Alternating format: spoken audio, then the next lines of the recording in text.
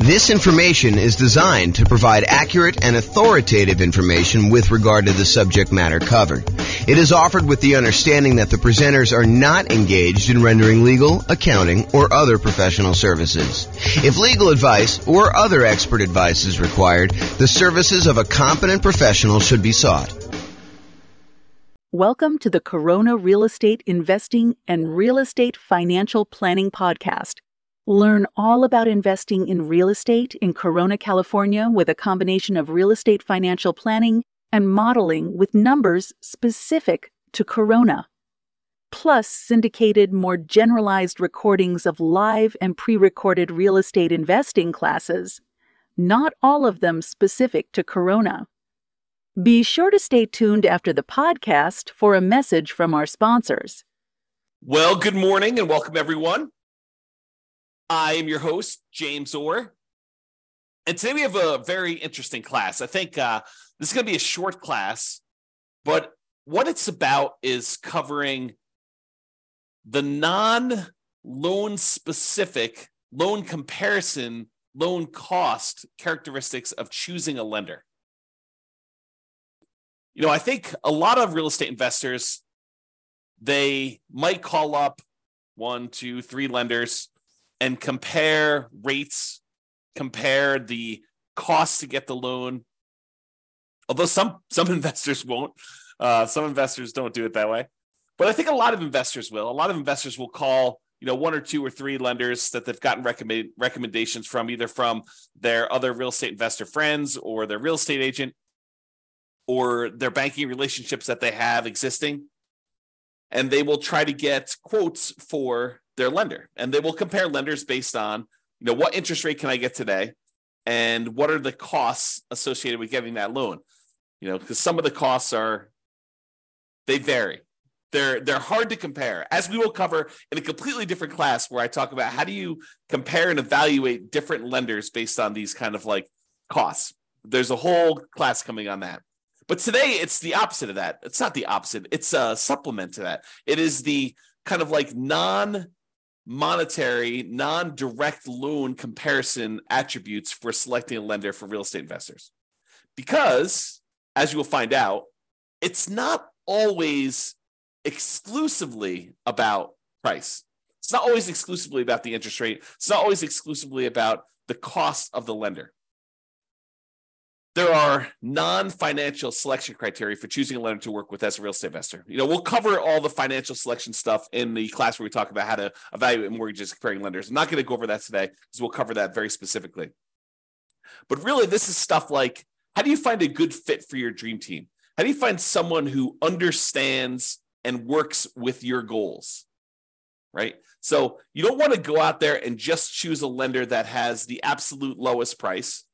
If you need help with someone who's going to sit down with you and make a plan with you and help you understand what it's going to take for you to be able to buy 10 properties or 15 properties over the next whatever time period you're doing it. If you're doing Nomad, if you're trying to buy 10 properties, 1 per year, a lender who's going to sit down with you and work through that math and help you understand debt to income. And is this property going to help you get there, or is it going to really hurt you? Or is it going to limit your ability to buy the next property? Someone who really understands your situation and is willing to assist you as part of your dream team, part of your advisory council. If you think of this as running a real estate investing business, this is sort of like your board of directors, your set of advisors who is assisting you in doing that. So sometimes you'll have 3 lenders that you're considering, and they're all relatively close on price. Maybe they're off by, $500, $1,000, maybe $2,000. And, one of them is just far and away a much better team member. They want to see you be successful. They're like, hey, come on in. Let's go over all your numbers. Let's go over like a plan to get you where you want to be with, the 15 properties or the 20 properties or the 5 properties or 100 doors or whatever it is that you're trying to accomplish. They're on your side. They're part of your team. They want to help you succeed and understand what it's going to take for you to get there financially. You're not just guessing and researching online and trying to like figure out what applies to you and what doesn't apply to you. They're an expert in their getting loans and brokering loans, and they're going to assist you in understanding what you need to do that. And maybe they happen to be the cheapest one, but as you'll probably discover, I think this is just how it is, that they will probably not be the cheapest one. They'll be the one that's $1,000 more or $2,000 more. And then you got to decide, are you willing to pay a small premium in order to have a team member who is helping you achieve your overall goal and not just choose the cheapest one? And that's something you need to decide. But it's not always about price. It's not always about being the cheapest one. It's not always being about, the other thing. It's sometimes about the value you're getting for paying this person as part of your team. So I think one of the factors, one of the non-financial, non-monetary reasons for selecting a lender is, are they a good advisor as part of your team helping you achieve your specific goals? Do they have expertise in that? Are they willing to sit down with you? Are they willing to help you? Are they willing to work with you in order to achieve your goals? So that's one factor. Are they a good dream team member? Number two, overlays. So an overlay is an additional criteria, an additional restriction that lenders place on loan products that their company usually sells that is different than the baseline criteria. So for example, for doing a FHA loan, let's say the credit score typically for doing the FHA cuts off at 620. And I don't know that from memory. You'd have to go look it up. But let's say it does. Let's say it cuts off at 620. A single lender can choose to make their company safer, to make sure that the loans that they're underwriting perform a little bit better. They could say, our minimum credit score for doing an FHA loan is not 620. 620 is what FHA will accept, but we are going to require 640. They've added an additional overlay on top of the criteria that FHA has set, and that they're making it a little bit more conservative, a little stricter for you to get that loan. And so it's important for you to understand where certain lenders have applied these overlays, what overlays they have in place. And some lenders really know these, right? They're like, hey, listen, traditionally, if you go straight to FHA or you go to another lender, they're going to say it's 620. For us, it's 640. And they'll tell you up front. Other lenders may not know. They may not understand all of their overlays and where they differ, especially new lenders who haven't been in the industry that long and don't have a wide kind of like swath of experience to be able to say, this is different than where I was in my last company. Because they may be telling somebody, that this is the rule, but the rule is really specific to their own company. It may not be the generic rule for the entire industry, and theirs may be different than what the industry standard is. So dream team member, whether they're going to be a good part of your dream team, and overlays. Another factor, like not specific to the interest rate or cost of getting the loan, that you may want to consider. It's not always about price. And the next one, some people may kind of like poo-poo this away, but personality. If you call up a lender and they make you feel like an idiot, maybe you want to choose another lender, even if they are $500 cheaper or $1,000 cheaper. If they're insulting to you, or they make you feel little, or they kind of like make you feel like you're bothering them, then maybe you choose someone else who doesn't make you feel that way. I think personality is a big factor in do this. And it's sort of related to Dream Team, but I think it's slightly different, right? I think there's a personality component, is this going to be someone who I can communicate with because they are a good fit, they mesh well with my personality, and you might be willing to pay a small premium for that. Okay? So personality is another one. What about accessibility and communication? I had a couple lenders. A client of mine was trying to use, a couple clients of mine were trying to use a lender. And this was during a time when the market was ridiculously hot. We were like getting 20 offers on properties. And so you had to be like very aggressive. And sometimes you're doing things like after work and you're trying to call a lender to get a lender letter so that you could actually submit your offer and be competitive. And you're competing against, I don't know, sometimes 5, 10, sometimes 20 offers on properties. And you really wanted to come across with your best foot forward and kind of be a strong candidate. And so early on in the process with this particular buyer who wanted to use this particular lender, I call up the lender. I say, hey, listen, we're going to be going out looking at properties tonight. Can I get your cell phone in case we're ready to write an offer so I can get a lender letter from you so we can make our offer, make this buyer look as strong as possible and hopefully get their offer accepted. And he's like, no, I will not give you my cell phone. I only work 8 to 5. This was a bank. This was a local bank, but I only work 8 to 5. I don't give out my phone after hours. I said, okay. I appreciate you letting me know that. And he proceeded to use a different lender because this particular guy was not willing to be accessible. And I get it. I mean, as a real estate broker, and if you're a real estate investor and you don't understand this is probably an important thing for you to understand as well. But as a real estate broker, I'll give you another example related to this. So my wife and I were about to celebrate our 26th wedding anniversary, married 26 years at the time. We're married longer than that now. And so we had planned on doing, something fun for our 26th wedding anniversary, kind of go out to dinner and stuff like that. And the client we had been working with to kind of look at several properties called us and said, hey, listen, a property just hit the market. They don't know it's our anniversary, right? They have no idea. They call us up at like 6:00. Hey, this property just hit the market and really hot market. And I know we've been looking for a while, but I think this one might be the one. Can we go look at this? And so what do you do? I mean, you're planning on going out with your wife to celebrate your 26th wedding anniversary. It's not like a national holiday. They had no idea. But, I think there's part of me thinks that there's a fiduciary obligation as a real estate broker where you have to do what's in the best interest of the client. And in this case, it probably was in their best interest to go see this property. And so that they didn't miss it. Now, you could argue, hey, James, get someone else to cover for your business. Yeah, that's definitely a possibility. You could have done something like that. But there's this weird sort of like inconvenience of you had planned on doing something for your wedding anniversary, and someone calls up last minute and they're like, hey, I really need something, and it needs to be now because if we wait till tomorrow, they could have 27 offers. And if we get an offer in tonight, there could only be 6 offers. And if we make an offer that's really, really compelling and, that makes sense, it could make it to our advantage to do this offer right now. And so there's this kind of weird trade-off between being available, being accessible, being kind of someone who jumps and does what needs to get done in order to get offer accepted versus, nope, I don't take calls after 5. Kind of an interesting thing. So maybe for you, accessibility could be an issue, or it could not be an issue. You're like, hey, listen, I get it. I'm the type of person that I'll wait till the next day. If we don't get this one, that's just the cost of doing business. If that's you, that's fine. And maybe it doesn't matter.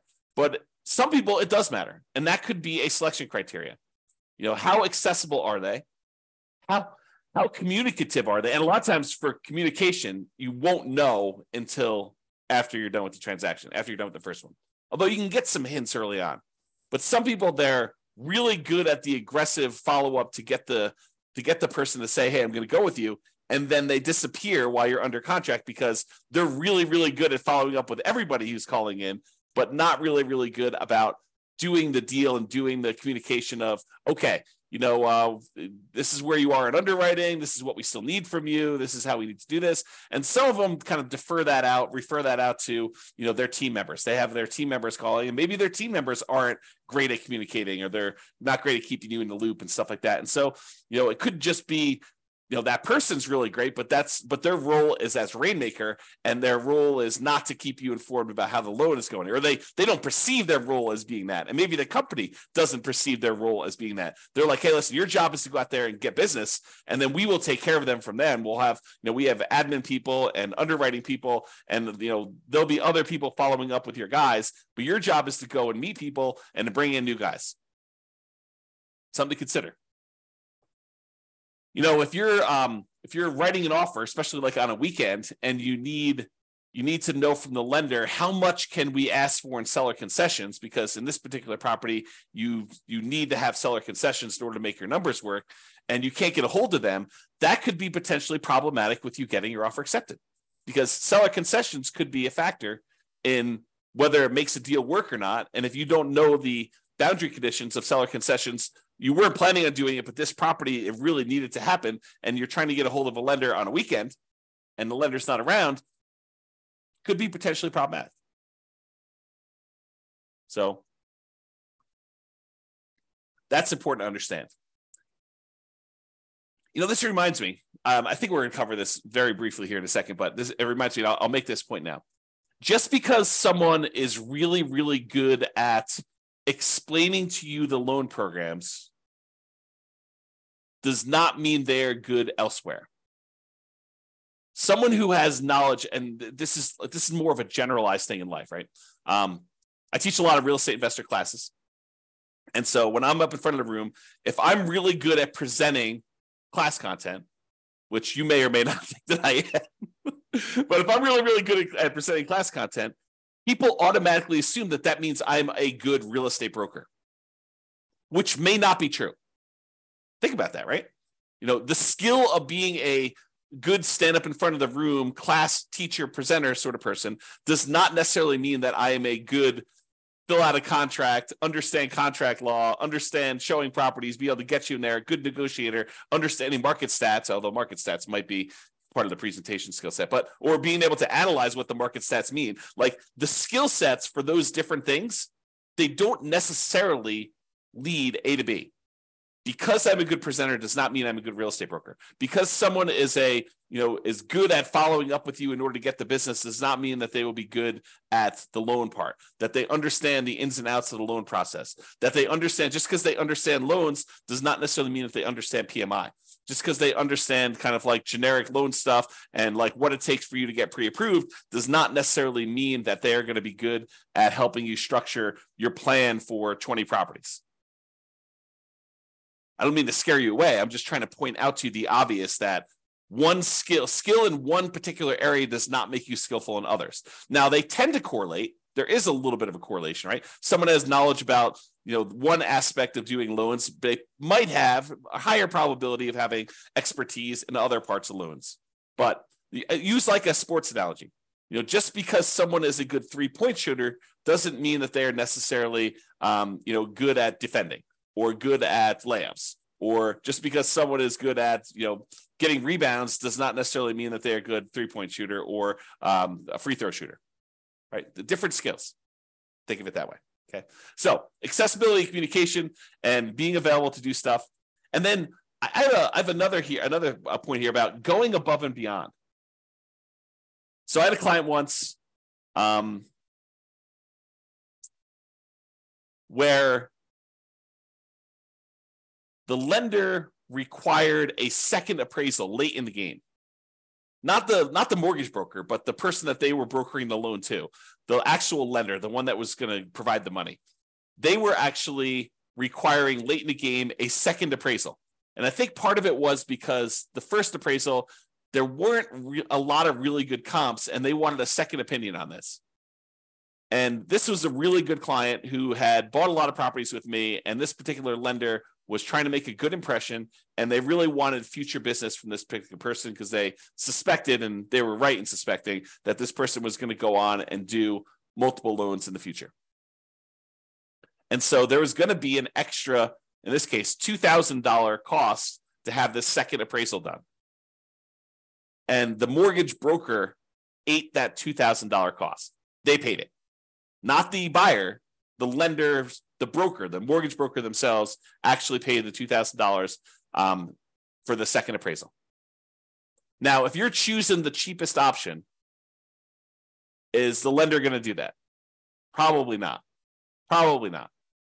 Okay. So you probably don't get that with the cheapest lender. So that's something to consider. Now, it is important to understand this. Lender programs vary. Just because one lender you talk to says it can't be done, it doesn't necessarily mean that it can't be done universally. It may mean that they're not aware that it can be done or how to do it, or that there are options for doing it. It just means that that particular lender tells you, no, we can't do this. Different lenders have different loan programs, in case you did not know that. So not every lender has every loan program. Not every lender has certain loan programs that other lenders have. Different lenders look at things differently and may be willing to do something that other lenders won't. There are guidelines for qualifying for these loans, but sometimes interpreting those guidelines varies a little bit from lender to lender from time to time. There's some that are universally I would say that, like 99.9% of the guys, they're saying, yeah, this is how that goes. But there are occasionally somebody who interprets something differently. And it may be interpreted in your favor, or it may be interpreted not in your favor. And you may be required to go look for another lender, or you may be incentivized to use that lender repeatedly. Different lenders, as I pointed out, have different knowledge levels. Not every lender is an A+ lender. Not every lender is an F- lender. Just like there are good attorneys and bad attorneys, and good real estate agents and bad real estate agents, and good priests and bad priests, and good football players and bad football players, there's a range of skill levels out there, and you should realize that that does apply to lenders. Some of them really know their stuff and are awesome to work with. Some of them are brand new and they're super sincere and they really want to do a good job, but they just don't have the knowledge level yet. And you may be still willing to work with them and just kind of realize that they are new. And they may ultimately be amazing members of your team. Or they may not be. They may be out of the business in 3 months, and you're part of the wake of disaster that was left over, all the carnage from their 3 months in the business, right? You just don't know. So when I talk about lender programs in the future, and when I talk about all the different programs and stuff like that, what I'm talking about is primarily what most lenders will do. There probably are some loans that I'm not covering because I don't know much about them. Just like some lenders don't know about some loan programs. I have blind spots as well. Okay? So, in conclusion, if you need a specific loan, select the lender that offers that loan. Don't say, oh, my selection criteria is this, but then I only have one lender that's willing to do this particular loan program. You got to go with that lender, right? So I think that trumps a lot of different things. However, if several lenders offer that loan, you'll want to select the lender for your dream team. And comparing interest rates and costs to get the loan, they matter totally. And we're going to cover that in a separate class. It's that important. There's kind of like a separate class of how do you compare loan A to loan B to loan C, especially when they don't all call everything the same. And sometimes they have different interest rates with different costs. And how do you actually do that analysis? So we've got a whole separate class coming on that. But there are other non-financial aspects to considering a lender, and that's what we hopefully covered today to give you some insight as to some other things you'll want to consider. And if you have some other ones, maybe point out to me some ones that you have that might be good there too. That's all I got for you. This has been James Orr. Hope you have a great day. Bye-bye for now. With home prices up, mortgage interest rates up, and rents up, but not quite enough to counteract the higher prices and interest rates. Cash flow on rental properties in Corona is harder than ever. Book a call with the Real Estate Financial Planner to apply our proprietary 88 strategies to improve cash flow on your rentals.